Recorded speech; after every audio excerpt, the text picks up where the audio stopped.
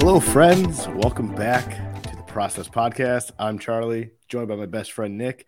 Nick, tell the people who we have today. Hey everybody, we got Greg Tompsett with us from Cover One. Greg, thank you so much.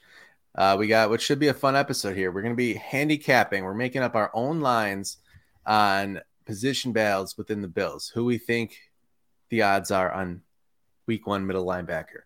Who we think right guard might be. And then we're going to make up some fun ones ourselves. Charlie's got one about passes thrown from people not named Josh Allen. We're going crazy. Greg, welcome here. I guess tell the people where they can find you, and then we'll get into it. Yeah, absolutely. As you said, you have a lot of fun over at Cover One. You guys come check us out anywhere that you're watching a fabulous show like The Process. You can find any of our stuff at Cover One. And when I heard about the idea for the show tonight, that it was not only Bills, but debating some of the more fun position battles and putting odds on them, I was in hook, line, and sinker. This was an easy sell for me. A family show, Charlie. You hear that? Family show. I'll try to keep it PG tonight. Yeah. All right, guys, listen, before we get into the battles, we got to quickly talk about Diggs. I'm a little bit bored of some of this national narrative here, but we'll try to make it fun, I guess. Let's just go around the room. I'm going to throw out a sentence with a blank in it, and you guys just tell me one word, your thoughts. All right, so Charlie, start me off here. After last week, you think Stefon Diggs feels blank about how the situation played out? Fine. I think he's fine. I think everything's done and over with, and national media is just reaching the straws at this point. Greg? Yeah, I'll say satisfied in that I think he, there's a piece of it where, he could have resolved this privately at any point over the previous 4.5 months. He wanted it to be public. He wanted it to be that he had some leverage and on his terms. And I think he got that. I think he got the response day 2 from McDermott that really, showed support towards him. I think he got attention from, whoever the parties might be. I think everyone has some feelings on how much of it's Josh Allen, how much of it's Ken Dorsey, how much of it's Brandon Beane, how much of it's Sean McDermott. I think he got the audience and the attention that he felt he deserved, and now I think it satisfied that need, and it's much less of an issue internally than externally. But we've all had close friends and people that we care about that you've had some things that need to be resolved, but once they are, you keep rolling. You're back to normal. And I think, to Charlie's point, I think it's probably a lot calmer internally than some national folks are hoping it would be. Okay. Now, so one of the things that was interesting was Sean McDermott kind of said one thing on one day, and they came out the next day and sort of kind of said, look over here instead. So this question is going to be, I bet blank person wants a do-over on last week. Oh, Sean McDermott, 100%. Mm-hmm. I would agree with that. I'd agree with that for sure. Okay. For sure. Yeah. Easy answer. I kind of rambled about it on my show a week or so ago that the man is a walking, coachism cliche machine all season long when I really want insight into what's going on. And now the one time that I would have liked a coach speak cliche non-answer, now you need to give me the emotional raw truth. Like, you couldn't give me just the generic coach speak non-answer this time. Like, you needed to speak from the heart on this one. Mm-hmm. So I think if I'm piecing the timeline together, I think that discussion with whoever else was in the room, and I'm going to guess it's 4 people. I think it was McDermott, Beane, Josh Allen, and Diggs. I think that conversation was minutes prior to the press conference, or ended, within, I don't even think it was a whole hour prior to the press conference ending. And I think that Sean McDermott was coming into it, kind of hot, and was honest. And then I think, like most competitive people, it calmed down because they talked later on and they had some wine, and then the next day they were okay. But I think it was a rare, honest moment from Sean McDermott, honestly. Not honest in that he lies, but honest in that, like, he doesn't give that much away in those moments. Mm-hmm. And there he was actually, exposing a live wire a little bit. Do you think, Greg, you're hearing so much now coming out from obviously the national media who don't usually look at what's going on in Buffalo, right?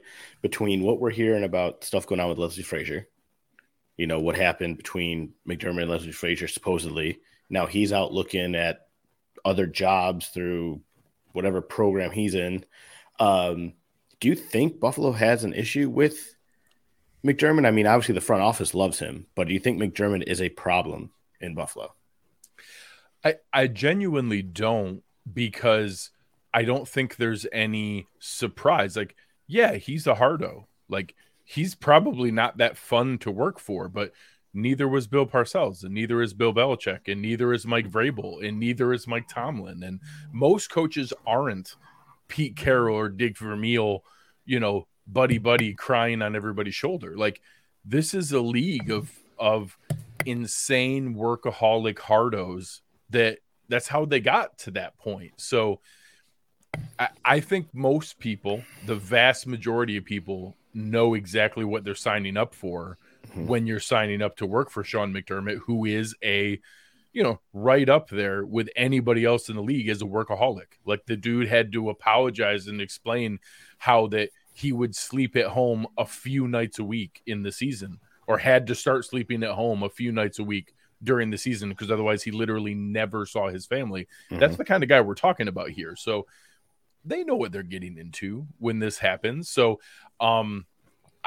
is it in a perfect world, like when people talk about, oh, I want Josh Allen to keep running the ball and never fumble, and I want him to make all those awesome, ridiculous plays and never throw interceptions and never get hurt. Yeah, of course I'd want those things. So yes, would it be awesome if we got all the meticulous, crazy, hardworking elements of Sean McDermott in the culture building, and he was this awesome, chill dude that you could go have a beer with? Sure, that'd be cool. But I'll take all the good parts and deal with the other stuff, because that package is what ended the 17-year playoff drought.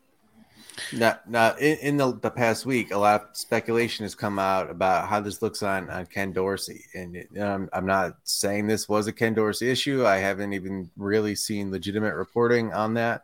But it does kind of make you wonder, after the Bills offense slumped a little bit last year, was it related to Josh's elbow? Was it play calling? You saw Diggs and Josh yelling at each other. I would like one word from both of you. Ken Dorsey's seat is how hot? Uncomfortably. I you know how I feel about Ken Dorsey, so I'm going to say scorching. Well, I mean, that's your opinion. I'm asking you, like, within the Bills organization, like what is your take on how hot it is to them?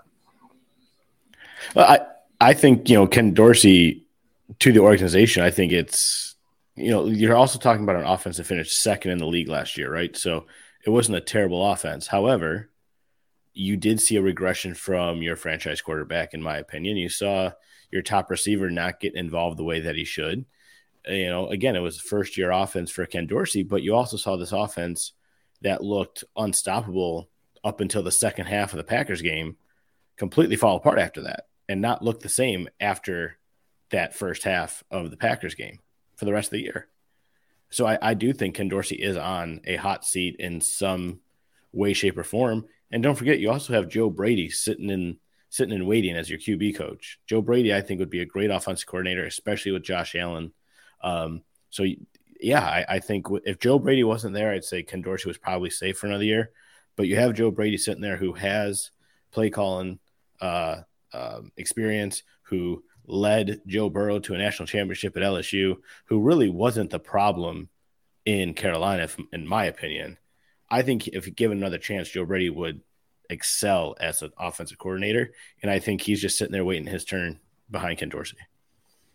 One, I think Joe Brady will be in another play caller and offensive coordinator in this league. I don't know if it'll be in Buffalo, but it's possible. There's one piece of information that I don't think any of the three of us have, that they do internally, is how big of last year was Josh's elbow?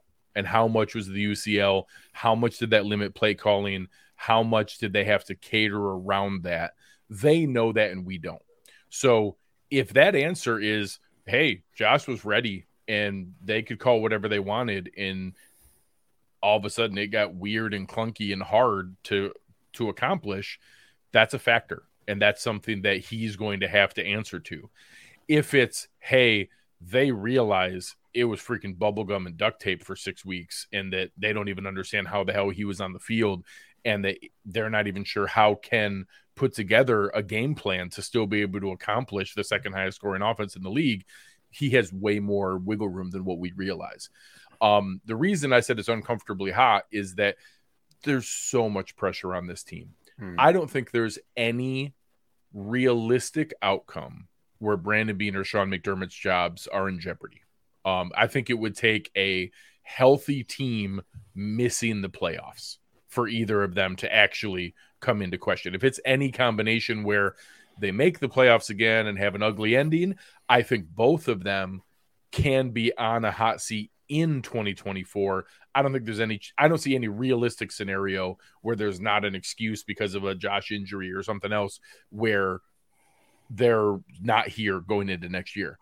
There are multiple outcomes where I could see Ken Dorsey not being here. Like, I don't know that it's greater than 50-50. I think it's more likely that they have another good season. I think that enough of that explanation was Josh's elbow that now him being healthy and some added different weapons. Finally, they've tried 2 off seasons in a row with Jacob Hollister and OJ Howard to have this 2 tight end thing. And now they're finally like, screw it. You're going to figure this out because here's a first round pick. They tried to pack it. They thought Isaiah McKenzie was a slot guy. Obviously that he wasn't. Now they have a second tight end. They have Deontay Harris. They have, Khalil Shakir, whoever else is going to play around there, Trent Sherfield.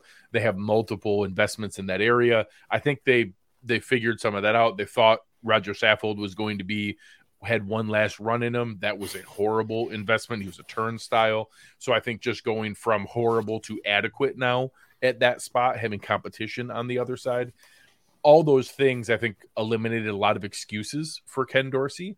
And now he needs to produce again. If he produces a weirdly ugly, wonky, but still second highest scoring team in the league, people like Charlie are probably still going to be frustrated because he's still going to be here, because you're not going to fire a guy for the second highest scoring team in the league. If it's a noticeable step back and we eliminated all the other questions, there's not much else to ask about. Like, it's got to be the play caller, because it's obviously not Josh Allen. Like, don't get me wrong, Josh, I argue this all the time. He deserves more blame than he gets for just about everything, but he's also the greatest thing that's ever happened to our franchise. So I get why people don't blame him for much. But it's beyond that now, where if we've eliminated and isolated all those other variables and we still see this clunky, hard, it seems hard to accomplish it again, it's hard to point it anywhere else other than Dorsey. So we'll find out. All right, let's turn it forward here. Just give me a number from 0 to 100. 100 being super hot and 0 being ice cold. How hot is this Diggs situation still going forward? 37. Okay, good number. I'd say probably like 20%. It's not even. Really? You guys think this is kind of over? Yeah. I pick 37 because it's not 0 and it's not like 2 or 3. Like, there's something there, but I was thinking way high. I was thinking, it's 60s maybe. Like it's a temporary volcano. It's not erupting right now, but it's a volcano. It could erupt. I don't think that's crazy, and I was already wrong once because I was certain he was going to be here day one, and I was already wrong about that. So, I kind of think he just likes attention. Like God bless him. He's a good looking man. He has a modeling career. He's a really good receiver who has an untradeable contract, so he has no downside for anything that he says. Like, God bless him. I just sounds like an awesome life. It is what it is, but the just constant cryptic tweets, the constant, open discussion with his brother and different things like that. But I really just think we got to stop being surprised that a dude who loves attention continues to seek out attention. Like, you know what? Like how you phrase that too. there's no consequences for him. They can't trade him. They No. can, and he's great. What can they? Yeah. He's He puts in the same amount of work. Yes, he shows up every game day. He balls out. Yep, he's got pocket aces, and he knows how to use them right now. So yeah. All right, listen, last one. We'll wrap it up here with the fun one. Let me ask this one question real ahead. quick. So actually, it's a two-part question for you, Greg. So obviously, there's rumors going around that the Bills are internally, privately saying that they'll trade Stephon Diggs, but not publicly saying. That's what I read today. What? Come on. I read this. I literally read this probably 25 minutes before we got on this podcast. That's why you don't cram for the test, Charlie. Yeah, right. So they said that that privately the Bills are saying that they'll trade Stephon Diggs. Obviously, we know contract-wise they can't. Secondly, the rumor that he hold on. Let me push back. They could. It would just be a ton of money. Like, this has happened. Teams have taken on more money than that for a quarterback. But if you're going to trade Stephon Diggs and eat that money, you're just going back to what you were at before Brandon Beane got to Buffalo, and you're not going backwards. You're literally putting your franchise backwards trading Stephon Diggs. Let's be honest. There's lots of things where I'm open-minded about accepting that I don't know all the information. There's always discussions that I'm surprised by. There are things that are there. That's one that I'm very comfortable saying they that you read that from is literally making it up. Yeah, I mean it 100% genuinely. Yeah. I don't mean that in that, hey, I think that Stephon Diggs likes to stir stuff up. I think there's probably a little bit more directly between Josh Allen and Stephon Diggs than we like to admit. I think that some of Stephon Diggs' issues are directly with Josh Allen, and that's a piece of it. I don't think there is any discussion internally, even considering trading Stephon Diggs. I think it's literally 0%. So that came from Benjamin Albright. He was on the Broncos Country Tonight, whatever that is, podcast, I guess. And he said that I've talked to some people in Buffalo on the condition of anonymity, and they said that publicly we're not moving him. Privately, we would consider it under the right circumstances. So if those right circumstances are CeeDee Lamb and 2 first-round picks, you're right. Those are the right circumstances. Yeah. Like there are no reasonable, realistic. Everyone's tradable. If Minnesota's given us back Justin Jefferson, sure. All right. Yeah. That's the right circumstances. Sign me up for that one. Yeah. Like if the Bengals are trading us Jamar Chase, you're right. Those are the right circumstances. And I would be open to that discussion. There is and I mean this in all sincerity, like I one of my most common, catchphrases on our show is there's a non-zero chance. You never know. The crazy stuff happens. They are not trading Stephon Diggs. Full stop. That's what I like to hear. That's what I like to hear. And believe me, like there are lots of things where hell, Eric on our channel knows that dude knows more about like scheme and breaking down film than I'll ever know. There's stuff that I'm confident in. The one thing that I am confident in is NFL contracts. They're not trading it. They can't. They can't trade him.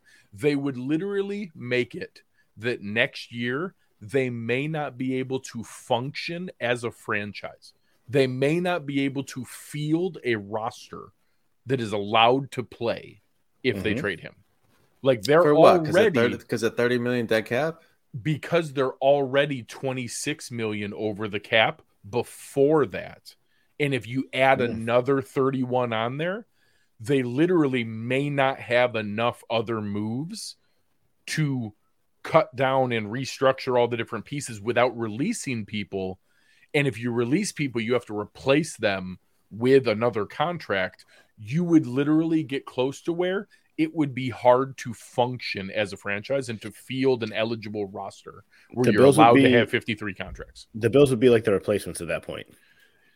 Yeah, I mean, it would be, you'd be talking about they would have to be, I would even have to look at it to like go through the exercise to figure out how to do it, where you'd be talking about, okay, right off the bat, you are restructuring everything that's not bolted down, which is further future stuff on Everyone. Von Miller and Josh Allen are the two easiest ones. You already traded away Stephon Diggs, so you're also restructuring Trey Dawkins. White. No. Now you're releasing Deion Dawkins. You're releasing Mitch Morris. You're releasing Jordan Poyer.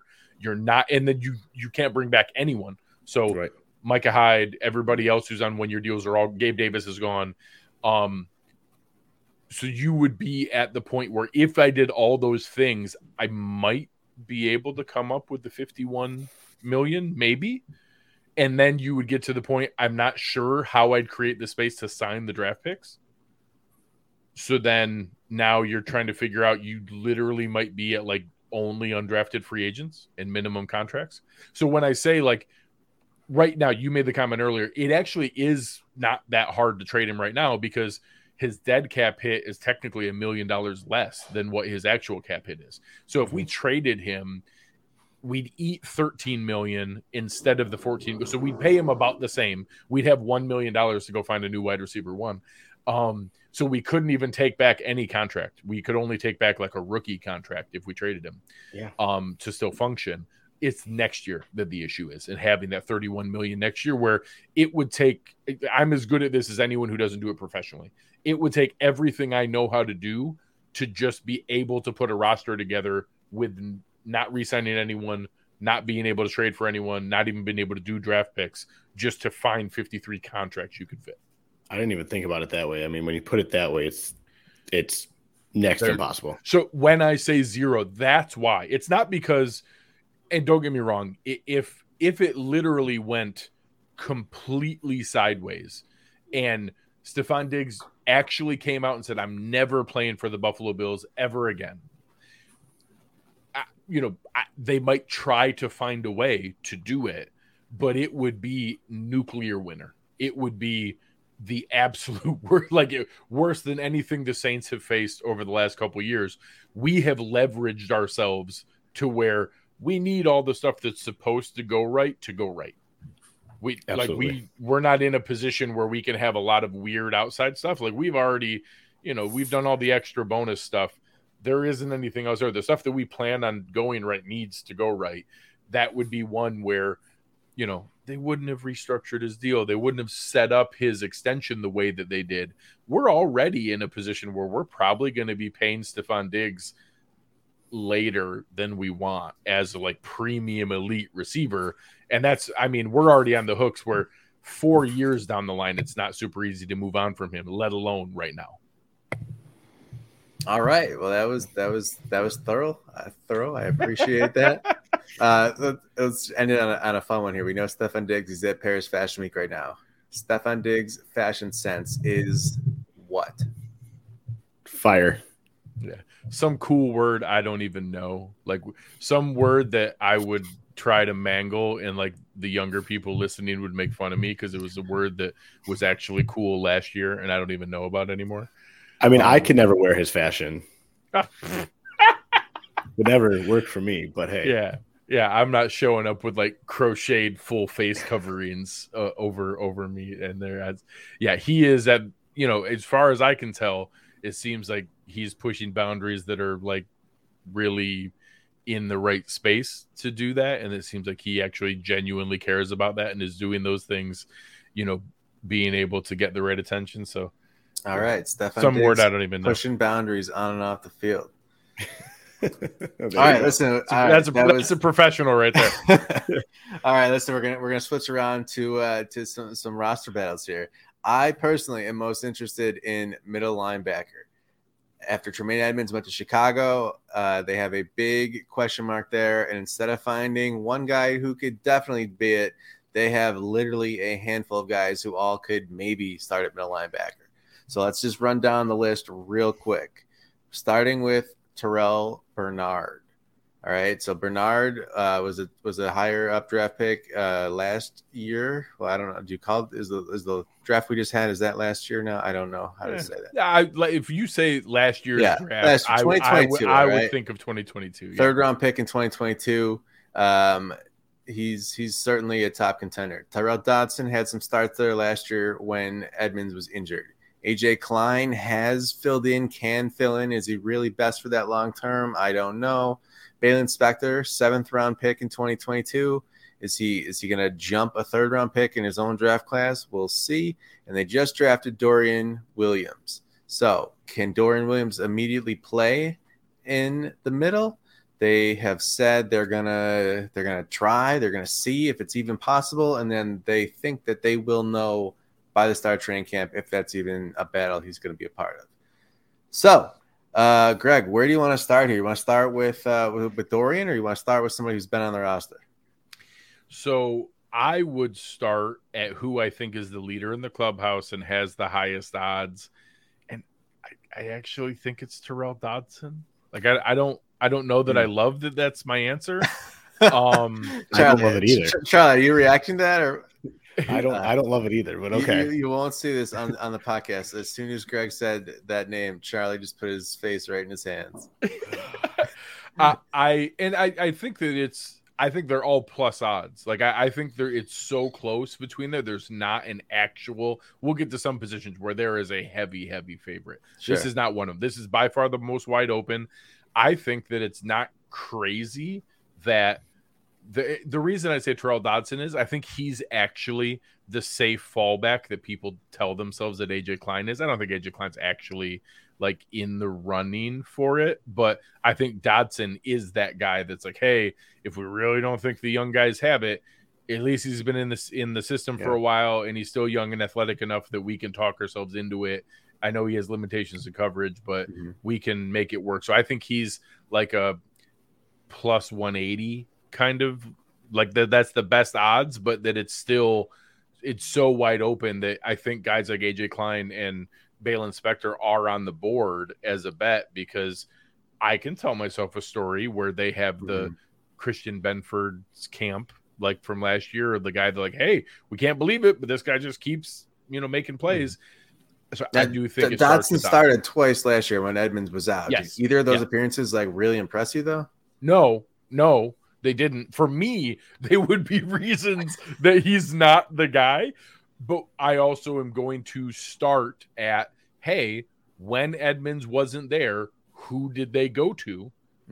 And they went to, with AJ Klein on the roster at that point, with Terrell Bernard obviously there, with Balin Spector there, they went to Terrell Dodson. So I'm going to start there, even though if I'm putting a bet in, that's not who I'd bet on.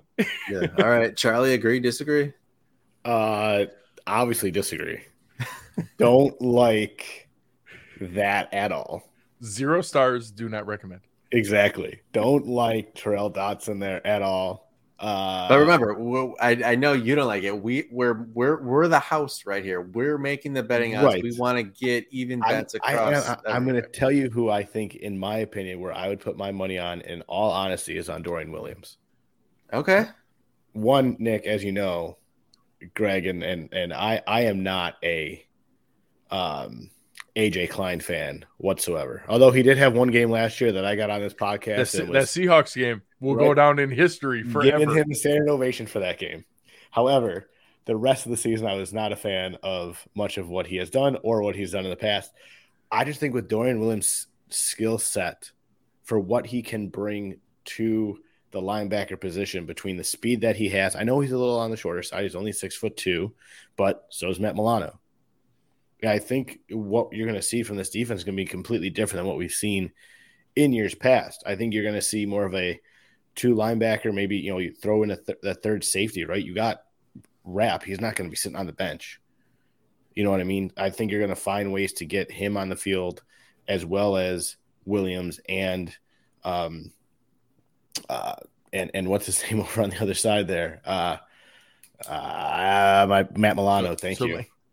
Nobody remembers Matt Milano. That's right. Yeah, right. So, yeah, right. So, I just really, in my honest opinion, I think Dorian Williams is the starter coming into week 1. Okay, guys, I gotta tell you, I probably would have went Terrell Bernard as my top guy. I mean, he's a little bit of an underdog. Okay, Charlie's making another face at me that you're not gonna.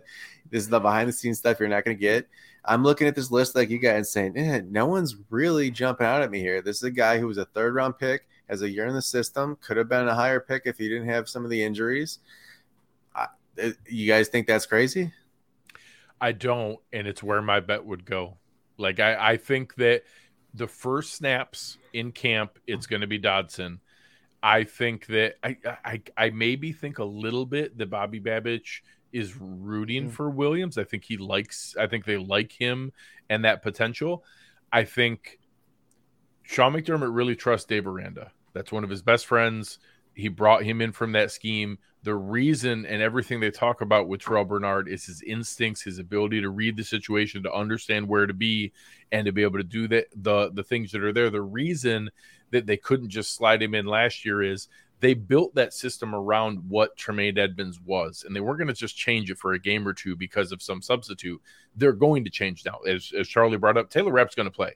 There's going to be plenty of games with the three guys in the middle are Taron Johnson, Matt Milano, and Taylor Rapp, and that's our dime defense, and that's what's going to be out there. The Taylor Rapp's going to play plenty of dime coverage snaps. I think Terrell Bernard can be there 80% of the snaps instead of Tremaine Edmonds 100%. Lots of blitzing, lots of movement all over the place, uses athleticism, and be able to get up there and to stuff those plays. And I think that people are way too quick to close the door just because he didn't break out, but I don't know what people expected him to do when Milano and Edmonds were going to play 100% of snaps every game. So I think there's more upside left with Terrell Bernard than what people think. I won't be sad, and I kind of would be rooting for Dorian Williams to come in and just blow them away and to take the job. But I think it's going to start with Terrell Dodson getting the first snaps, being the more likely player. And I kind of think Terrell Bernard's going to be the one that's going to take the job from him with his play, showing those instincts as they have a chance to really use that.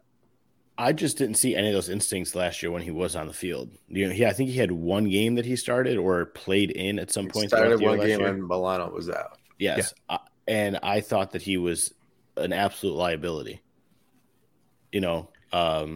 Now, look, I'll be honest, Greg, I don't watch as much tape as what you guys do over there at Cover One. What you guys do is straight up dedication, It's so boring. Film is so boring to watch. Okay? I could never sit there and do it the way you guys do. That's for sure. But, and you tell me if I'm wrong, but I don't think that anything that I saw watching that game with my two eyes showed me anything where I feel comfortable right now sitting here saying that I could see him being day one starter. So we did a good breakdown. Eric went through that exact same thought process that we kind of went in assuming it wasn't going to be great. And I would say it was better than we remember. It wasn't as bad as what we remember. It showed some flashes that do translate, that are the reason that I kind of think he's got a better shot than people realize. Okay. We're not going to have, I'll go this far. I don't think we're going to have that good of a middle linebacker this season. I'm not that concerned with it, because when the other players around you are Matt Milano, Micah Hyde, Jordan Poyer, Taron Johnson, Trey White, whoever is the other corner, you're going to be okay. You're going to look fine. We have a really deep, good front line in front of them. We now have multiple one techniques at defensive tackle in front of those guys. I think any of those guys are going to be okay, and I don't honestly think any of their upside or ceiling. You never know. Dorian Williams hasn't played a snap yet. I don't think any of their ceiling is like amazing all-pro guy that's going to come out of nowhere. I think all of them are going to be set up to be okay, and I think multiple of them can. So I'm not as concerned with it, because I think the range of outcomes is probably closer than what we realize. Well, Greg just had me kind of change my answer here. I think I'm going with Terrell Bernard here. I think he could come out and be kind of the leader coming out of preseason. I do have to say there was a quote from one of it might have been post-draft, I think from Brandon Beane, and he said they believe. Let me find the exact quote so I don't mess it here. Okay, this is Brandon Beane talking shortly after the draft, or maybe it was one of the rookie minicamp, maybe, just about the linebacking battle. And he said, one of the players, he said that there is a leader in the clubhouse, and he's referencing Tyrell Dodson. And I think he's saying that just because of the experience he has in the system and the fact that he's done it before. And to me, in some ways, that almost felt like a negative on him. Like, of course, the general manager is going to go out of his way and say something nice about the guy now when it doesn't actually mean anything, because he knows he's going to get passed later on. But maybe if you're making a betting odds right now, maybe he is your favorite. Greg, quickly, let me ask you, given the things we're talking about schematically, Is there a skill set here that maybe is more important to have? Is a run stuffer more important because they have other pieces around it and he comes out the field maybe? Is there anything we're missing just skill wise or schematically? So the Bills have spent way too much time building what I think is one of the best, if not the best, pass defense in the NFL. Everything's been based around that. We have gone with multiple converted safeties at linebacker. We have a lot of light, smaller, active defensive linemen. We want to be able to build a high-scoring offense that builds a lead and then it gets after you when you're forced to pass. So that's why we've seen some of those ugly games the last couple of years, that when the game script goes poorly, you can kind of run on us. So my gut is that that's still the predominant skill set they're concerned about is, hey, who can cover the best in the NFL? Because it's a passing league and that's not going to stop. There's a little sliver of me that wonders if just exactly how many snaps do they plan on Taylor Rapp playing? Mm-hmm, mm-hmm. And if that number is higher than we realize, all of a sudden that platoon that, some people are like, oh, well, they could do part Terrell Bernard, part AJ Klein. And I'm like, well, what if it's Terrell Bernard, or even maybe that's why Terrell Dodson maybe has more of a chance than we realize? Is it what if that platoon is, hey, first down run stuffing guy, because anytime it's a passing down guy, it's going to be Taylor Rapp anyways? Yeah, okay, that's kind of what there's a window. Yeah, okay, so, I mean, Tremaine Edmonds was a 100% snap player. Yes. The Bills middle linebacker 2023 does not have to be a 100% snap guy at all.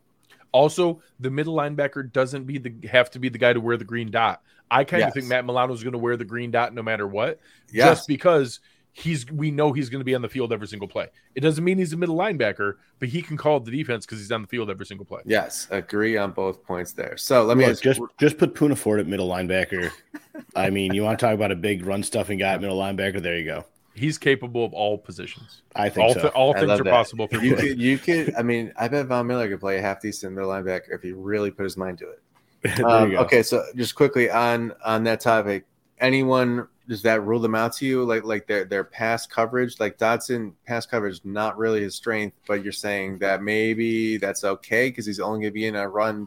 I don't know. We're kind of going down the rabbit hole a little bit, but I would say the best chance for a path for Terrell Dodson to be the starter is that it's a known platoon with Taylor Rapp, and that, hey, they think he is the biggest of the. I mean, let me do a side note. The reason I have a non-zero chance at Balin Spector is he's sneakily the biggest and the best athlete of all five guys. Like, he's got the best relative athletic score, the best testing scores, and he's the biggest guy. Like, he's the size of AJ Klein, but he moves like Terrell Bernard. I just don't know if he's any good. So, like, I that's why he's the technical non-zero, like, dark horse that's out there that I don't think it's going to happen. I certainly wouldn't bet on it. But, like, if there's a plus 2,000, like 20-1 shot here, okay, I guess, like, he's the biggest and the best athlete out of the group. Okay. So maybe that's the thing. All right. And then to me, AJ Klein, he's there. I mean, it would really take an injury or two. Like, he's kind of the safety blanket in my eyes. That they really needed somebody they could, but he's not their first or their second choice. Great practice squad candidate. He's Duke Johnson. He's the linebacker Duke Johnson. Like, it's like great. Possibly like inactive, yeah. Duke Johnson could have played for us last year. We just didn't have running back injuries, so he sat on practice squad all year. AJ Klein will be an awesome break glass in case of emergency. AJ Klein is better than signing some random dude we've never heard of off the street in week 12. Like, he's better than that. We just don't want him to actually have to play or start. Didn't the Bills literally sign him off the street in week 12 last year? Correct. He had gotten fully waived by the Bears after they traded for Roquan Smith and was an available. Now, he was a free agent for, I think, like 10 whole days. Yeah. But he literally was a street free agent and was available at that point, waiting for a, contending roster to pick him up. All right, let's put some lines on this here. So Charlie, what are we thinking? Who's our favorite? We're going with Dodson? No, as a group, it sounds like yes. However, I'm still going with Bernard as my personal favorite. All right. Greg, I'm really fighting the urge to be like, they're the same odds. Like, I do not want to. No, that's not far off. I think either one, you're talking like plus 150, plus 190, plus 210. Like, it's all like, that top three are all Mm-hmm. super close and right there in anything that you'd have in a, you get down to the final four and three of the teams are like 1 or 2 seeds. Mm-hmm. And then there's like a Cinderella out there. And like everybody's like, I don't know, it's going to be one of those 3. It's going to be that kind of odd structure where I think there's a, 30% chance that it's, Dodson, and 30% that it's, 28% that it's Bernard, and 25% that it's Williams. And then there's like a 10-15% chance. All right. That works for me. So we're going first tier Dotson, then Bernard, then Williams. That's what I would think so. Yeah, but super close. And I would think AJ Klein's kind of the odd one out, right? I think he would be that Cinderella. Yeah, way out there. And he's him and Spector. There's technically a chance, but it's really small. Yeah, I mean, I put Klein fourth just that there's a bunch of injuries, and then Spector, I don't know. Klein's probably plus 1,200, Spector plus 15 or 2,000. Yeah, I think I said 20 to 1, and I think that's probably the ballpark. And that only because they never waived him all year last year. They never exposed him to waivers once. Mm-hmm. He didn't play, but like they were nervous about something. Mm-hmm. Yeah. All right. Hey, good discussion here. Like that a lot. Let's go to the offensive line. We got right guard and right tackle, both some question marks there. Maybe we start at right guard because that could potentially affect right tackle depending on who wins that one. But if you guys want to overrule me, I would allow it. I was planning on making that comment, so we're in the same. I was going to have a dark horse at right tackle if he loses the right guard job. Sure. All right. Well, then let's start at right guard, Greg. How do you see it breaking down? So, I always believe in following the money. I always believe that they tell you what they think of people based on what they invest in them, and we've seen them value Ryan Bates before as the super sub 6th guy.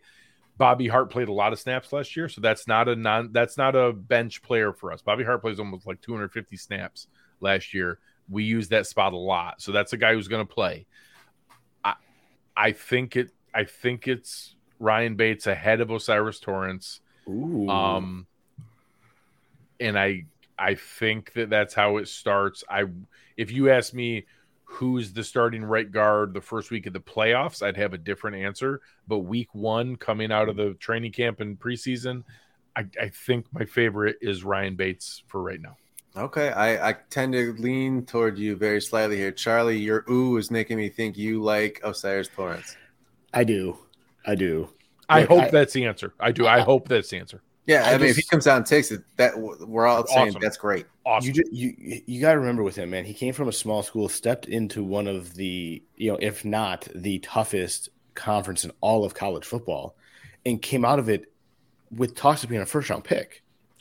Yeah. Fell to Buffalo in the second round, which to me, getting him in the second round was a steal for Brandon Beane in the Buffalo. Awesome Bills. Value. You know what I mean? So he's a guy who had first-round talent, falls second round. You get him. He didn't fall because he's not a good player. He didn't fall because of attitude issues. He fell because it was a deep draft in other positions, and teams had needs for wide receivers and other positions over a guard. And to me, the improvement that he showed from small school to University of Florida, he's still peaking. He hasn't even plateaued yet. And I think you're going to see him take a huge step. I think he's going to impress a lot of people coming into camp this year. He's a huge man. He is a big boy. Mammoth.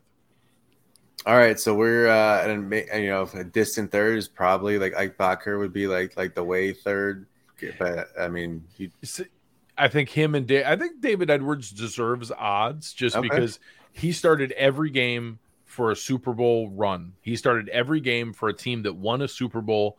I think it's 17 regular season games and 4 playoff games. And that was with the same offensive line coach that is now our current offensive line coach.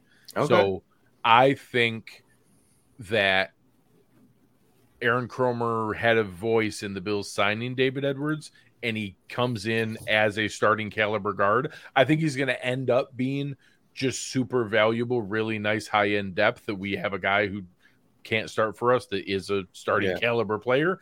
But I think that there's a really high floor at guard this year we haven't had in a while. Yes. Where I don't know any combination that we're not okay and better than last year. Definitely. And I think maybe unsaid in this conversation is at left guard, we feel good about McGovern. That's pretty locked in, right? I was just about to ask that question. Are we plugging him in at left guard? Way too much money to not be not only the day one starter, but a way longer leash than all the rest of the guys. Mm-hmm. They paid real money over 3 years, 18 to 21 million, depending on the incentives and the pieces there. That's way too much money for that not to be. He's got the first 8 games, and I think he's going to run with it because I think he was good and showed legit upside with Dallas. But he's locked in day one. Okay. And I'll say this too real quick, Nick. You guys mentioned Ryan Bates earlier. In my opinion, I think Ryan Bates is the next center in waiting. Right. And so to me, if I can find a way to plug him in just to have him kind of be on my bench, be my backup for Mitch Morris when, I don't mean to be that guy, but inevitably when Mitch Morris goes down with an injury at some point this season, given his past track record, he had no concussion issues and he had 2 other surgeries this offseason. So exactly. They have to be planning accordingly. I mean, we're talking about football. It's not an outrageous thing to say. I want to see Ryan Bates be able to come off the bench and in and not have to move him from guard and then scramble at what you're going to do there. Right. So you're not messing up your line too bad. And I think Ryan Bates in the past has shown that he can do very well playing the center position. And in my opinion, he is Mitch Morris's replacement. Okay. So guys, I'm not feeling as confident about Bates as the top odds here as when we started. I think we're in a situation where there's no minus on the board. Everyone is getting plus odds, but it's sounding like, it really just it sounds like it depends how good of a camp Torrance has. I agree. I think that I actually, now that we've talked through this, I don't think it's crazy to put Torrance a slight notch ahead. I think that undoubtedly Bates is lining up first when camp opens. Like that's just the way McDermott operates. But I think that there's enough of an investment there with Torrance and enough early praise that it's not crazy to have there. I'm trying to look. I'm stealing from the NFL division odds, and I'm trying to find one where there's 2 really tight close ones to see how far do they drop that when it's in that spot. I just think Osiris Torrance is just too obvious of the answer, right? Like you're investing a 2nd round pick and look, and I know the I guess the speculation with this coaching staff is they don't like to play the rookies. Right. But, in my opinion, you're going to be playing Dalton Kincaid.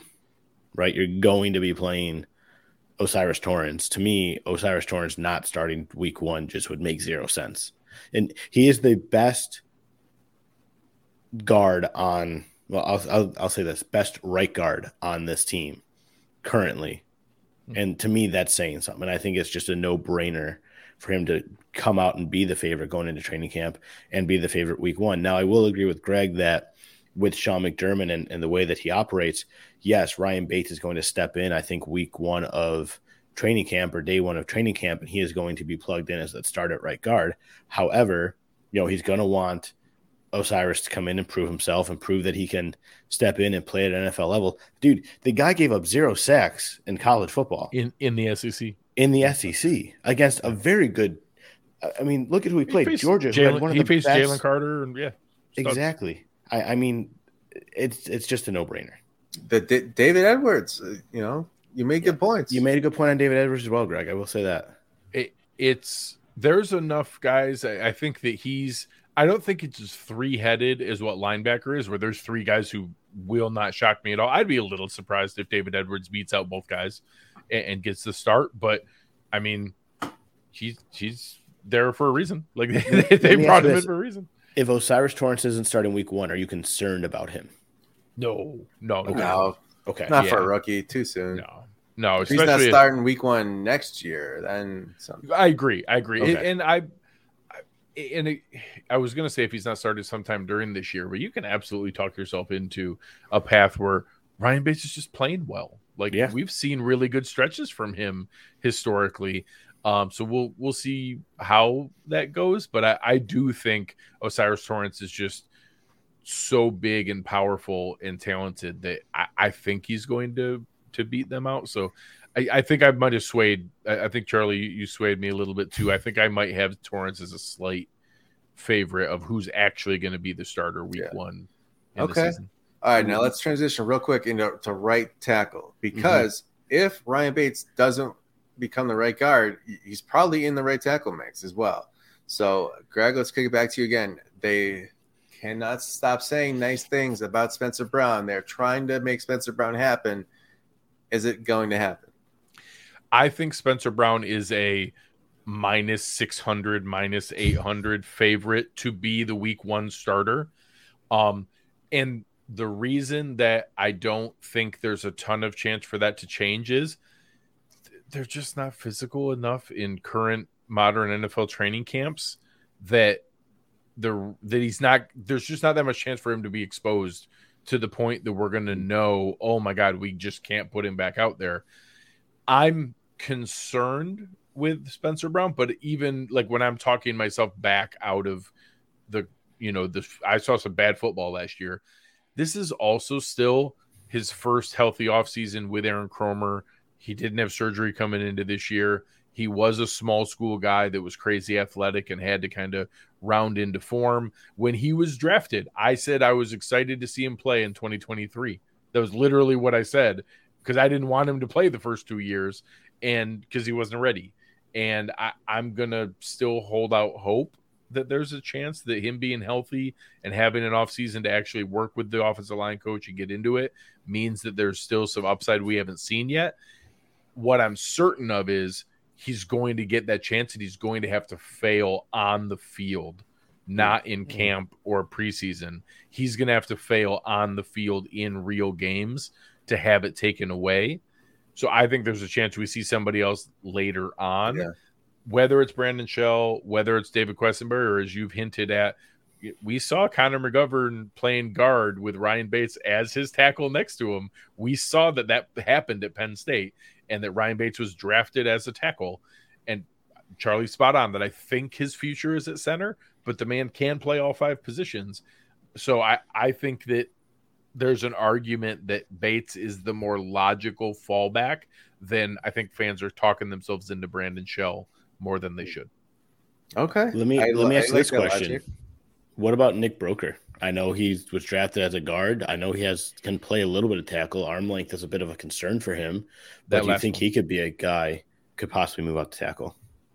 I think anything is possible, but I think that him being a late 7th round pick, and like you said, the arm length is real. Like that's a concern at tackle, whereas it's not that bad at guard. I think that he's more project than anything else, but I just think they have enough other options and alternatives to try before they need to get to a position change for a 7th round rookie. Okay, guys, just in general, this is the most competition I feel like the Bills have had at offensive line since the last Super Bowl team, maybe. I don't know. What do you guys – I mean, the most I can remember. The floor is the highest we've seen for Josh Allen in his career. That's a good way to put it. The floor is the ceiling. Michael Jordan.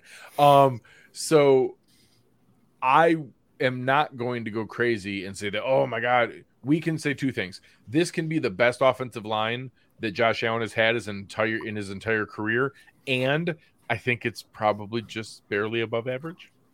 I don't think. I mean, one if you have 1 weak spot, the right tackle spot doesn't pan out. Like 1 weak spot ruins the line. Correct. The offensive line is a weak link unit where having 5 average guys is actually better than having 4 awesome guys and 1 trash can, because defensive coordinators only care about the trash can. That's all that matters. Like it doesn't. You can have studs at the other spots, but if you have just an absolute liability turnstile at that 5th spot, that's where they're going to line Myles Garrett up. That's where they're going to send Nick Bosa. That's who Micah Parsons is going to hit. That's who Aaron Donald's going to go after and loop across. They will just manipulate your dude, especially in that critical spot. So the fact that we're going to have, no matter what, we're going to have a David Edwards, a Ryan Bates, an Osiris Torrance, a Brandon Shell, a Ike Botker, all on the bench, not playing, we're going to be in really good shape. Really good shape. Yeah, and for what you just said there, though, is what concerns me with Spencer Brown, because we've seen him get so confused and at times look like a pylon out there when you have guys who have those moves like a Myles Garrett, like a Aaron Donald, those guys, he just gets so confused as on where to go, and that's where you see breakdowns on the offensive line. Yeah. So and I do think part of the issue last year was we did not have an alternative. Mm-hmm. We didn't have a Ty and Secchi. David Questenberry was obviously limited in what he can do. So I think he's probably on the outside looking in, and the reason they went to get Brandon Shell, and there's not a ton of guarantees in Questenberry's deal, that I do expect it to be he's going to be the AJ Klein or the Duke Johnson of offensive line. I expect him to be like a break class against emergency practice squad guy. But I do think, Brandon Shell is a guy I don't want to start, but he actually was okay for the Dolphins. He was better than everybody else the Dolphins had at tackle. So having him as like the extra swing guy, and I'm counting nothing from Tommy Doyle. I'm not expecting anything from Tommy Doyle. We have wood. Hopefully you don't even need him. Yeah. I think that we have a lot of safety net at offensive line because they saw offensive line depth straight up cost us the Week 3 Dolphins game. If we just had better offensive line depth, it's still ugly, but we win that game. Hydration cost them the Dolphins game. Well, there's other pieces. But if we simply had passable offensive line depth, that when we got to the third center and the third right tackle, and we just didn't have any other humans to be able to play, that lost us the game. If we now have functional guys who are, not awesome, but we're going to have like 8 or 9 NFL caliber starters that just aren't going to be starting for us. Guys that are in the 32 times 5, the top 160 guys in the league. Mm-hmm. We're going to have a handful of guys who are better than other starters on other bad teams sitting on our bench. Yeah, I like how you worded that there, Greg. Yeah. All right, listen, this is going good. I like how this is going. We're coming up on the hour. Let's just keep it rolling here. Cornerback 2, I got to think, to me, Kaiir Elam is a minus favorite in his second year. I know the first year as a rookie was not always great. Dane Jackson has showed enough that if someone gets hurt, you could put him in there and maybe feel okay with it. I don't really see Christian Benford. I got to think Kaiir Elam's like a minus 300 here. Jesus, I hope you're right. He needs to be, right? Has to be. I'm going to tell myself that all of this discussion is motivation to make sure that Kaiir Elam is continuing to put in the work and ready to take the job and doing all the right things. And I'm going to cling to, similar to my comment about Terrell Dotson, that I believe actions more than words. The last couple games of the season and 2 playoff games, Dane Jackson and Christian Benford were healthy, and Kaiir Elam started and played the vast majority of snaps. So I'm going to trust that in the most important games, they had the option to go back to Dane Jackson or to go back to Christian Benford, and they stuck with Kaiir Elam. He also got an interception in one of those games. Yeah, they tried to go at him twice in Miami. He broke up a critical play, and then he sniffed out the bubble screen that they tried to throw to Tyreek Hill. Shameless plug on Wednesday night. Eric Turner and Anthony Prohaska had Kaiir Elam on the show. They went through and talked about all the different things he's working on, what he's focusing on. He sounds like a confident guy who believes he's going to be the starter. And I think all the stuff of them making him wear boxing gloves in practice, making him earn his chance is just that, is making him do it. But he's 6'1" with long arms and runs a 4.38 40. They drafted him in the first round for a reason. I'll be pissed if he's not the starter week 1. I truthfully, in my opinion, if he's not starting, he's a trade candidate at that point. I'm not. I saw they don't have a ton of depth though. Well, to trade him, I Look, don't. They I think have it's one of my crazy favorites. Go ahead, Biscaglia put him out there as a trade candidate in his article, and I think a lot that's enhanced the discussion. I don't see any scenario where they cut bait on a first. How about this? After all the shit Brandon Beane has taken for Wyatt Teller, he's not trading a 6'1" first-round corner who ran a 4.38 after one season. He's not doing it. Yeah.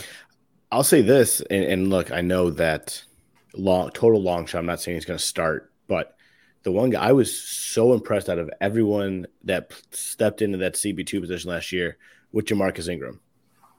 I'm not saying that, look, he's going to come in and impress so many people that he's going to step in week one and be your CB2, but I think there's definitely room on the roster for this kid. He showed it in the Miami game. He's had a step in. Cam Lewis 2.0. Exactly. I think he's much better than Cam Lewis's ceiling. But I think there's a future for him in Buffalo in some kind of role as a backup for that position. I'm more comfortable if Elam goes down or Elam can't play and they were to come out and say Jamarcus Ingram is going to start at the CB2 position. I'm more comfortable with him being in there than a Dane Jackson or a Christian Bedford, even though I thought Christian Bedford had the better year than Dane Jackson. I was just going to say, I think you're way too low on Christian Bedford. I think Christian Bedford is a starting caliber corner in this league. I just think Kyrie Elam's better. I think Christian Bedford is a straight-up steal that they got him later. That dude is tough. I was kind of hoping they would just make the move from him to safety now because I think next year he needs to be one of our top 5 DBs somewhere. But I like Christian Bedford and would be cool with him starting. And I think Dane Jackson is just another Levi Wallace where it's like our discussion at offensive line. You're not going to be pissed if David Edwards is playing. You're not going to be pissed if Dane Jackson's playing. He's fine. He's a low-end guy, and it's just that we happen to have 3 starting caliber guys over there. Kyrie Elam has the ceiling to be higher, but I think there are 10 or 15 teams where Christian Bedford or Dane Jackson would also be right there starting for them as their below average cornerback 2.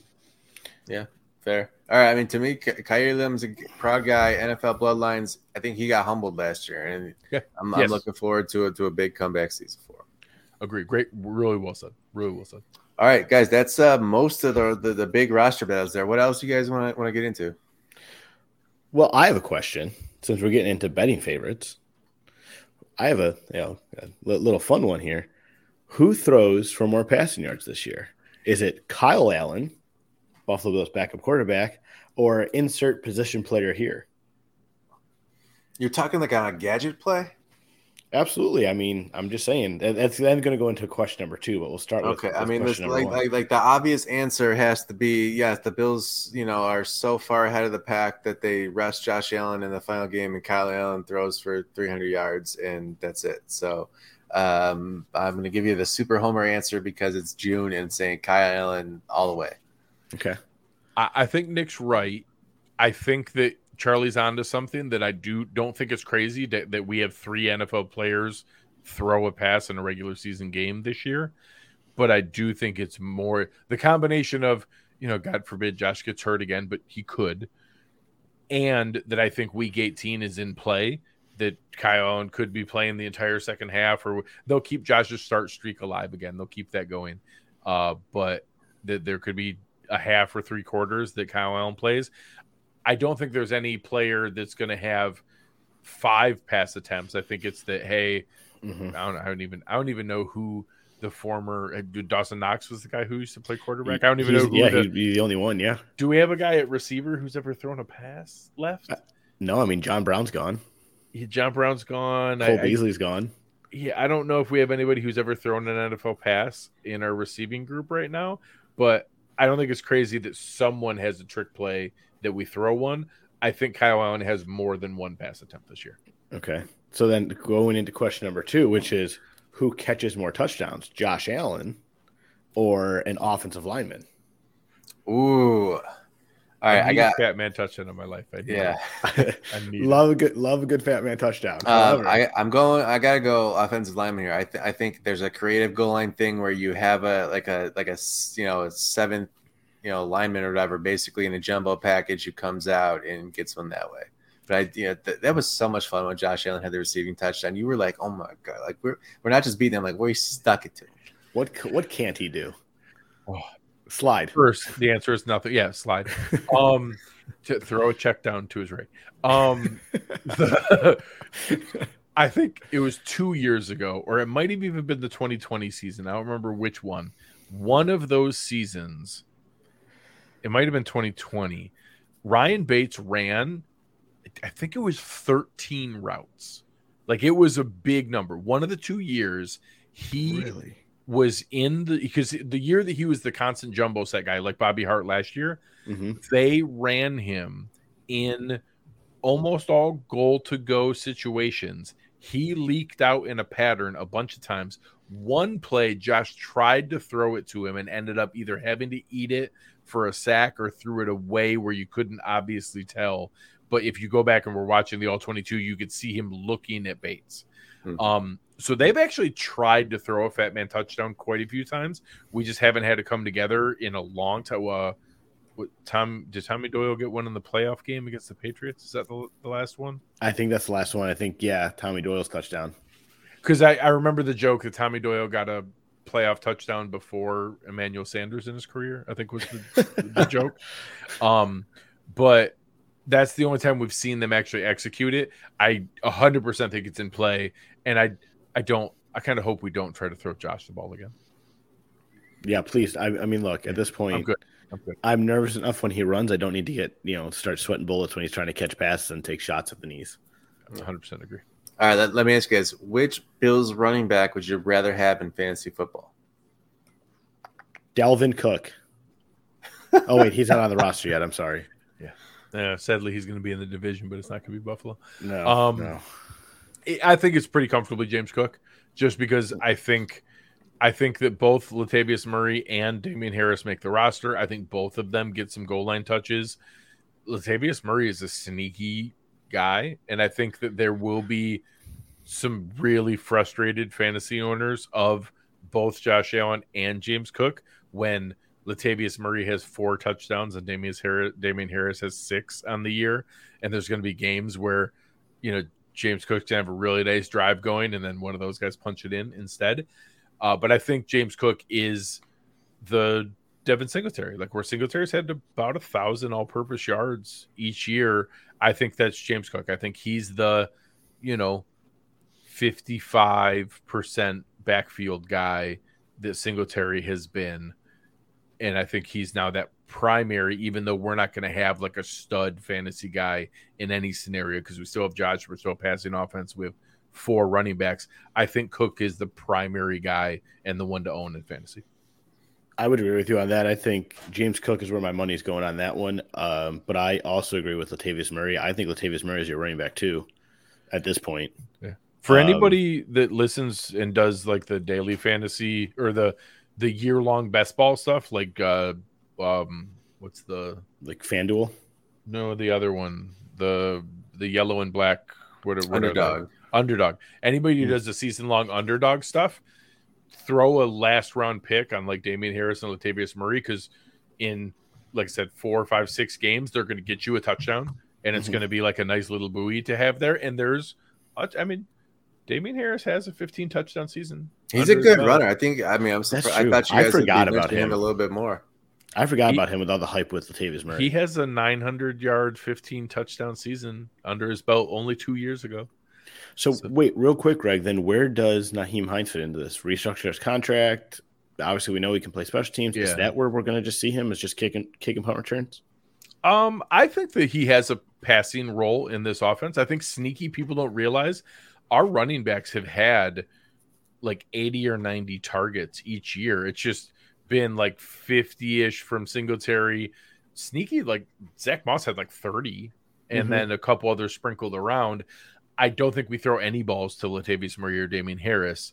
And I think that Nyheim Hines now has the full offseason to build that role. So I think he is special teams return guy. I think, actually, I'll save one here. I'll ask you guys for, and I'll flip you around as the host. I think that he has a role that's there. Who do you think leads the Bills in return yards this season? Is there a reason it's not him? Dante Hardy's really good at it. He's very fast too. He was an all-pro returner. His all-pro nod was as a returner. to me, if they're not using Hardy in that slot position, which I honestly think it's going to, which I guess could be another question too, but in my opinion, it's going to be Shakir's job. I think in the slot, I think Shakir just showed too much promise. I think Shakir's your slot guy outside of obviously however they use Dalton Kincaid. But I think Hardy as a punt returner is dangerous. And then I think obviously you have Nyheim Hines as a kick returner. Yes, I think it's both. I think it's a scary combination to have. Yeah, I mean, at some point you're starting to get into, but there's not enough game day roster spots for all these guys. But like Nyheim Hines, they could have cut him and walked away for nothing this year. You think is that enough usage to justify that roster spot? Just returning punts? They kept four running backs last year, and one of them only played on special teams to tackle people. Yeah, and they also if you're from a roster spot standpoint, the way I like to think about it is running back, fullback, and receiver together is 11 roster spots. I think it's 11 roster spots again this year. 3 of them were coverage guys on kicks. So those 3 were Tywan Jones, Reggie Gilliam, and Jake Kumaro. We had 3 coverage guys, non-returners. So Isaiah McKenzie would technically be a 4th special teams guy. We're going to have that again, in my opinion, because I think you have Trent Sherfield, Justin Shorter, and Reggie Gilliam. You still have 3 coverage guys. So we can have 11 running back, fullback, wide receiver, and have 11 again and have the same amount of coverage guys as we did before. So you can still have 4 guys on the game day active roster that can be James Cook, Damian Harris, Latavius Murray, and Nyheim Hines. I think it's either. I don't think we have a lot of games where both Murray or Harris are both active. I think you pick one or the other, and they're the short yardage 4-minute offense guy. But I think Nyheim Hines can have – I went through and messed around with it and tried to actually like project the numbers. I think that Nyheim Hines can have 35 to 40 targets and like 30 catches on the year and be the primary kick returner. And that's a functional job. He can get some screens, the jet sweeps, little pop pass thing we would do to McKenzie. I think he can have that role and be the primary kick returner. And I actually disagree with Charlie. I think Deontay Hardy is our starting slot receiver and our punt returner. Okay. They gave him a deal that could be worth up to $7 million. Well. Yeah, his contract, I think, was more than what people realize. Like, they actually tried to pay him a decent chunk of money. And that I think his efficiency numbers in New Orleans with some horrible quarterback play was really intriguing. I think that he's here. I'll ask a question. How many targets do you think Isaiah McKenzie had last year? I'll let you both guess. Fewer than I think, so like under 40. Okay. Yeah, I was going to say probably around 20-25. 65. Oh, shit. Isaiah McKenzie had 65 targets last year. How many completions? It was 42 completions. Okay. Yeah. So I think that Deontay Hardy is better than Isaiah McKenzie and is that new guy and is pretty close to that. So maybe it comes down a little bit and maybe Shakir goes from 20, his 20 targets go up to like 30. And maybe McKenzie's role goes from 65 down to 55. But I don't think Shakir just takes it. I think Hardy got signed for that deal and that it was, $9.5 million. It could be worth up to more. I think the almost $5 million is a more investment than just punt return guy. Okay. All right. So just because you asked this question about return yardage, do you think the touchback rule changing at all this year affects teams wanting to take them out? Do you think that teams are going to kick shorter hoping they return it? How do you think that rule change comes into play here? I think there's a lot of dominoes that come into play. The NFL has stated that their hope last year, there were 38% of kicks were returned. So I think people way overdo it that, the kick return doesn't exist. 38% is not zero. Now, it's not what it used to be at like 70%, but it's not zero. When you still have to cover 38% of the kicks, that's still a thing. Their goal, and when college did this, it went down 5%. Their goal is for it to go from 38% to 33%.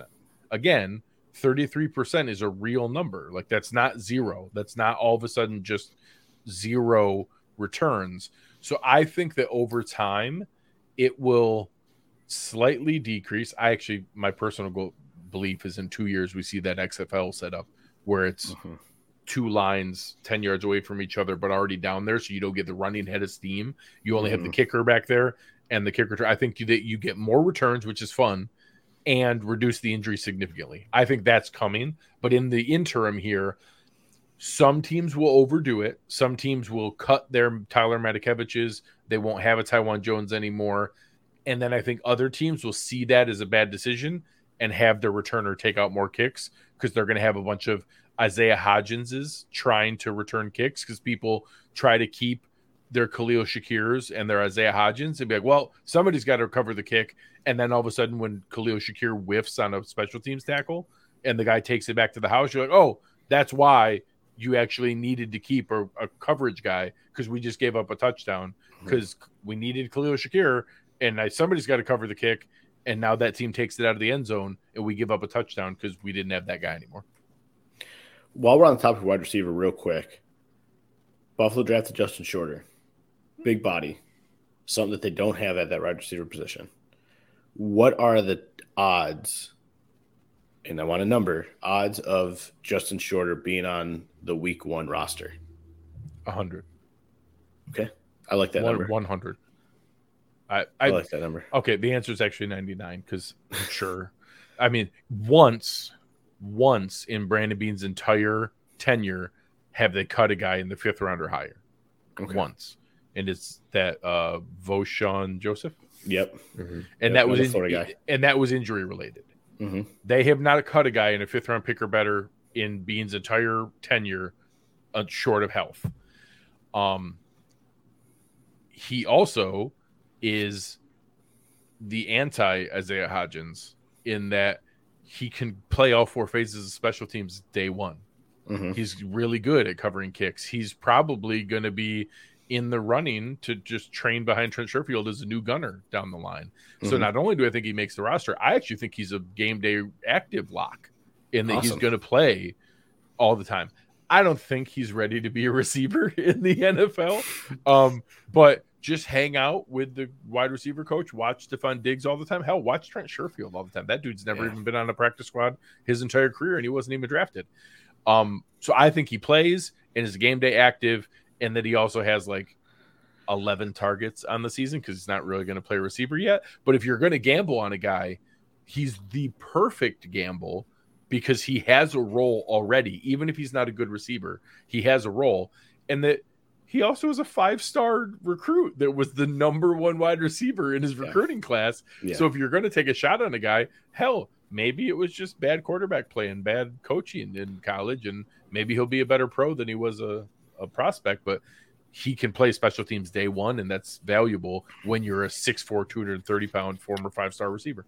I'll say this about him, and I mentioned this on the podcast as well. One of my favorite things about him is the fact that he's so good at tracking the ball, which is one thing, especially with a guy his size. I think you give him a quarterback like Josh Allen. He didn't have great quarterback play at Florida. I mean, look, I know Richardson was one of the top quarterbacks in the draft this year. I get it. I'm a Gators fan, and I don't think he was that great. I think the Florida State game last year was a perfect example of his flaws. And he didn't have great coaching. He didn't have offensive-minded coaches at Florida. I think Dan Mullen was a complete joke. But I do think that him in the NFL now, wherever he went, I do think the ability is there for him to grow into, I don't want to necessarily say a starting role, but I won't be surprised if at some point you see him, playing that Gabe Davis role somewhere, whether it's Buffalo or elsewhere, as a wide receiver too, for a team that's taking a chance on a guy. And I think he proves to everyone in the league that he can play in this league. Yeah, that special teams note is interesting, because I'm thinking, he's definitely on the roster, but making the team is not getting cut. But I'm thinking, on this team, who's he really starting over at wide receiver? How's he getting on the field? He doesn't have to. There's a role. So that's a good point. I like that a lot. Yeah, Jake Kumaro was game day active almost every game. He's just a slightly better Jake Kumaro. Touchdown Jesus. Yeah. We have 2 of them. Trent Sherfield and Justin Shorter are both. So Trent Sherfield's the actual upgrade over Jake Kumaro, because Trent Sherfield's a better receiver than he was, and he's a better special teams player than he was.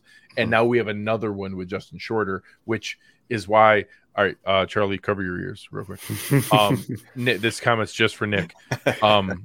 Khalil Shakir is going to be a game day inactive most of the season. Ooh, fire take. Yeah, I mean, the what we're laying out is kind of says that, I guess, without saying it out loud. But yeah, I hear that. He has to straight up beat out Deontay Hardy for that job definitively enough that they let, because one of the receivers isn't going to be game day active. So either he's got to learn to cover kicks instead of Justin Shorter, like cover and go down and tackle people, or he has to beat out Deontay Hardy by so much that they have to play him as the starting slot, and that Deontay Hardy is then just a $5 million punt returner. And right now, I'd bet that he's slightly under both of those competitions. Yeah. You're very high on Deontay Hardy. Yeah. Okay. I look at super sneaky. By week 8, he's going to be a new fan favorite, and he will be all.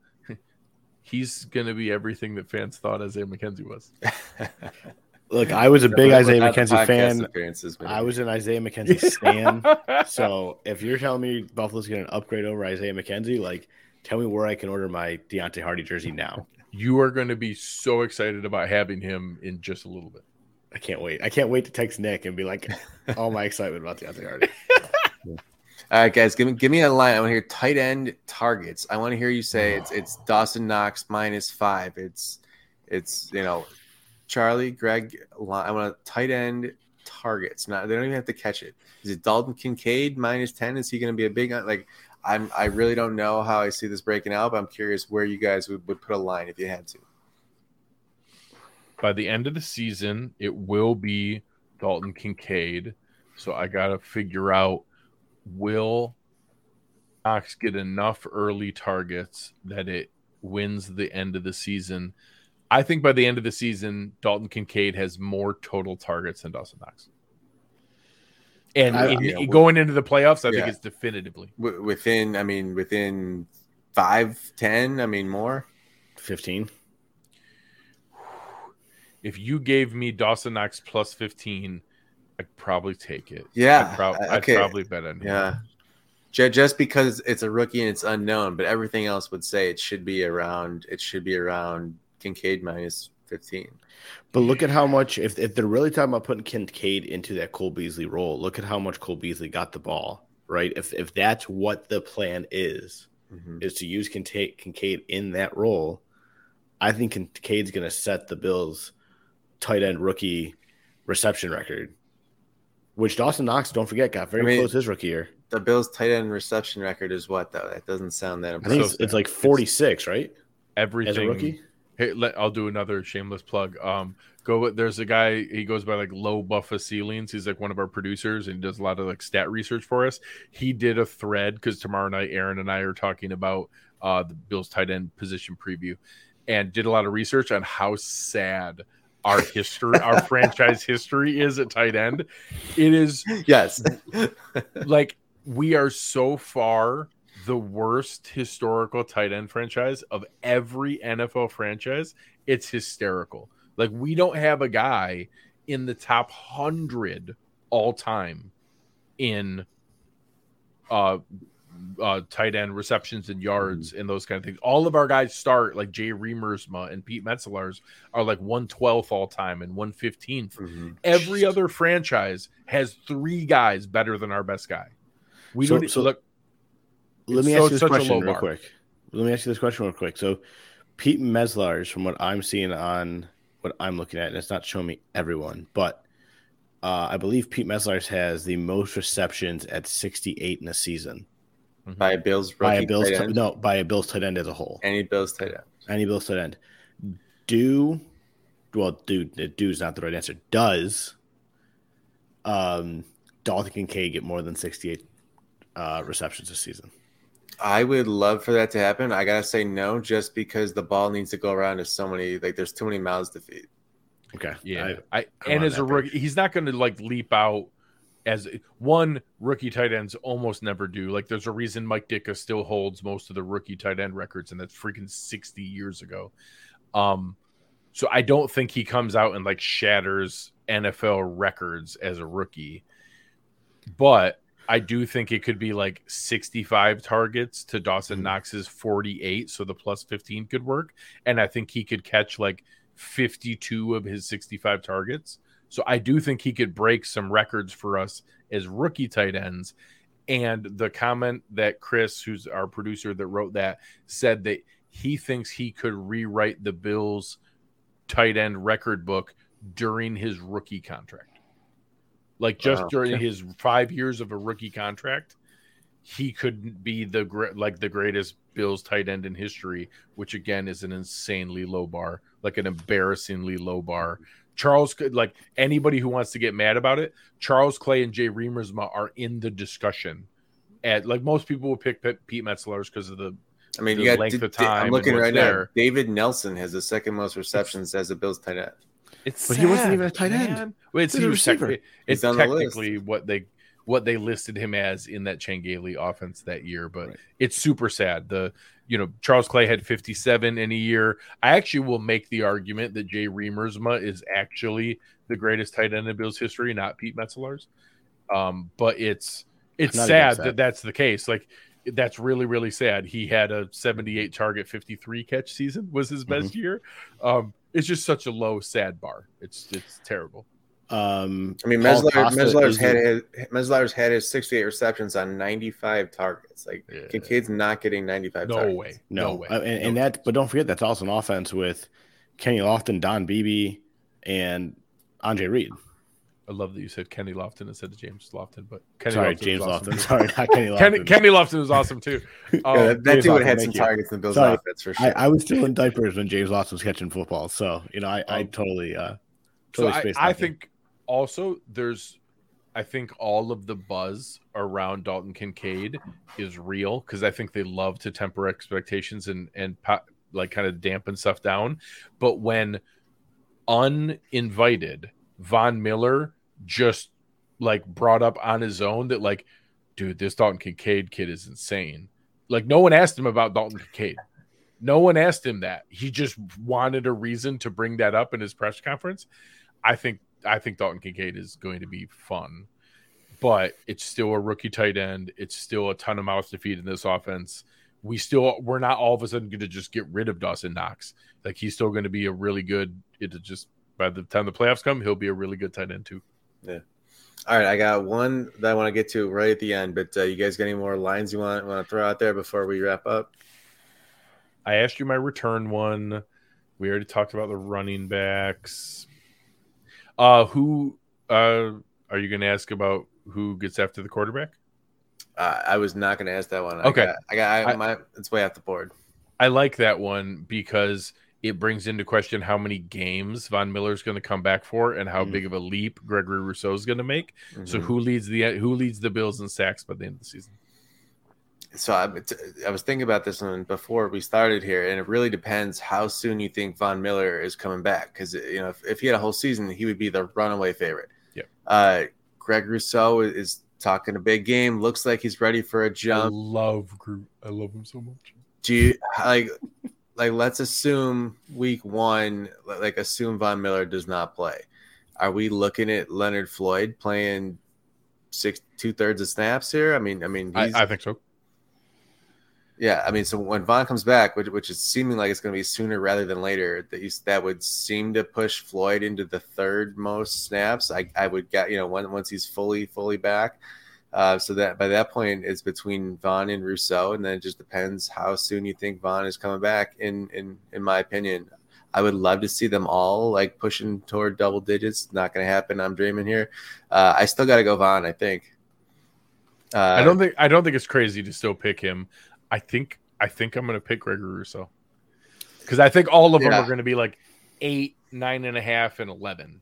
Like, I think Von comes back and still is going to play enough to get 8 to 10-ish. I think Floyd's going to be good and is going to get another 8, 9, 10. And I think Gregory Rousseau has a breakout like 12.5 sacks. Yeah. All right, Charlie. If you tell me the Bills are going to get 30 sacks this season just from the defensive end, like, I'm signing up for that in a second. I do agree though. I think to me it's this year for Greg Rousseau or it's bust at this point, right? Like, he's got to click this season. I think he does.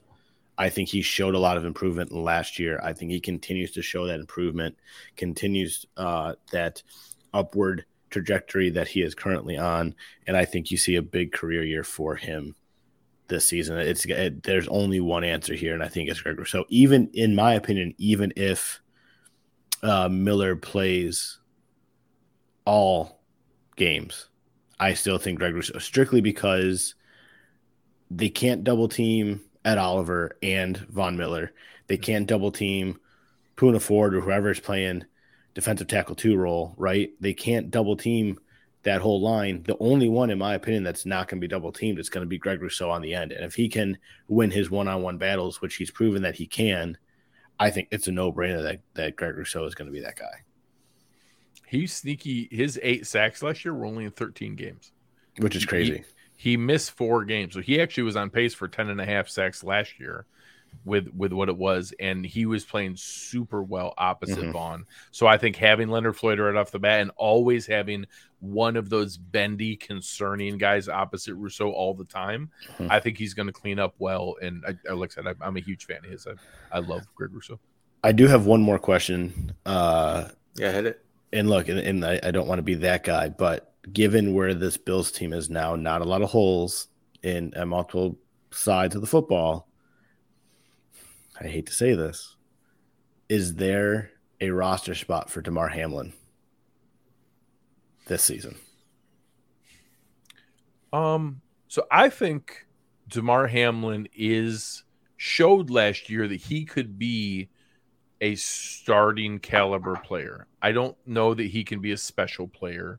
I think that he could be a okay starter in the league. I think guys like Jaquan Johnson was a big liability, and I think that Damar is better suited to play like in the box than the Micah Hyde center fielder type role.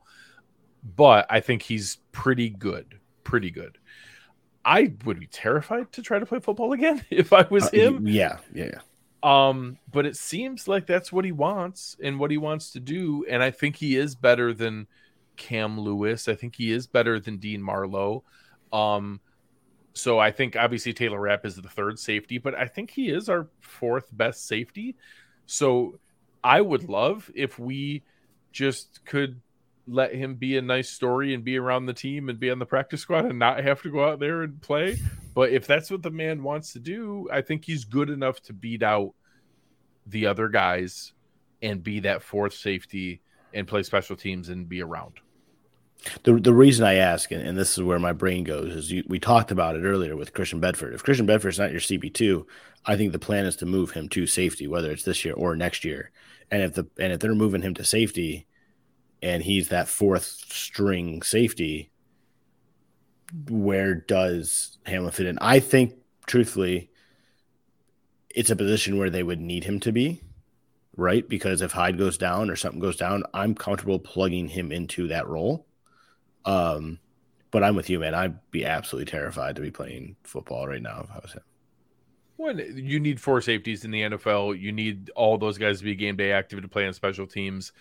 I don't know that I see 4 guys beating him out this year or next year without some pretty legitimate investment in that group, even moving Christian Bedford. So I hope that Damar Hamlin doesn't have to start for us at any time and can be on the roster as a special teams guy and as a great comeback story. Okay. Yeah, all right. So, I mean, the prop I was going to end with was over-under snaps played for Damar Hamlin this year, and it was going to be like 0.5. It's almost like we're best friends in Hamlin Brady. Almost. That's awesome. So listen, the way I see this here is I don't think the Bills are going to have to cut him. I think that they find a way to get him on PUP, and they really take their time getting him back. I think he's probably, if they start him on reserve PUP, I think that's 4 weeks before he's even allowed to rejoin the team. I think they kind of just sneak him by on that list. If there's a bunch of injuries, if they really need something, then wow, suddenly his practice window has been opened. And I don't know. I don't think that they would cut him yet, but I think they kind of just if they have to wink and nod to the NFL to do it, they do. And I think they kind of just keep him.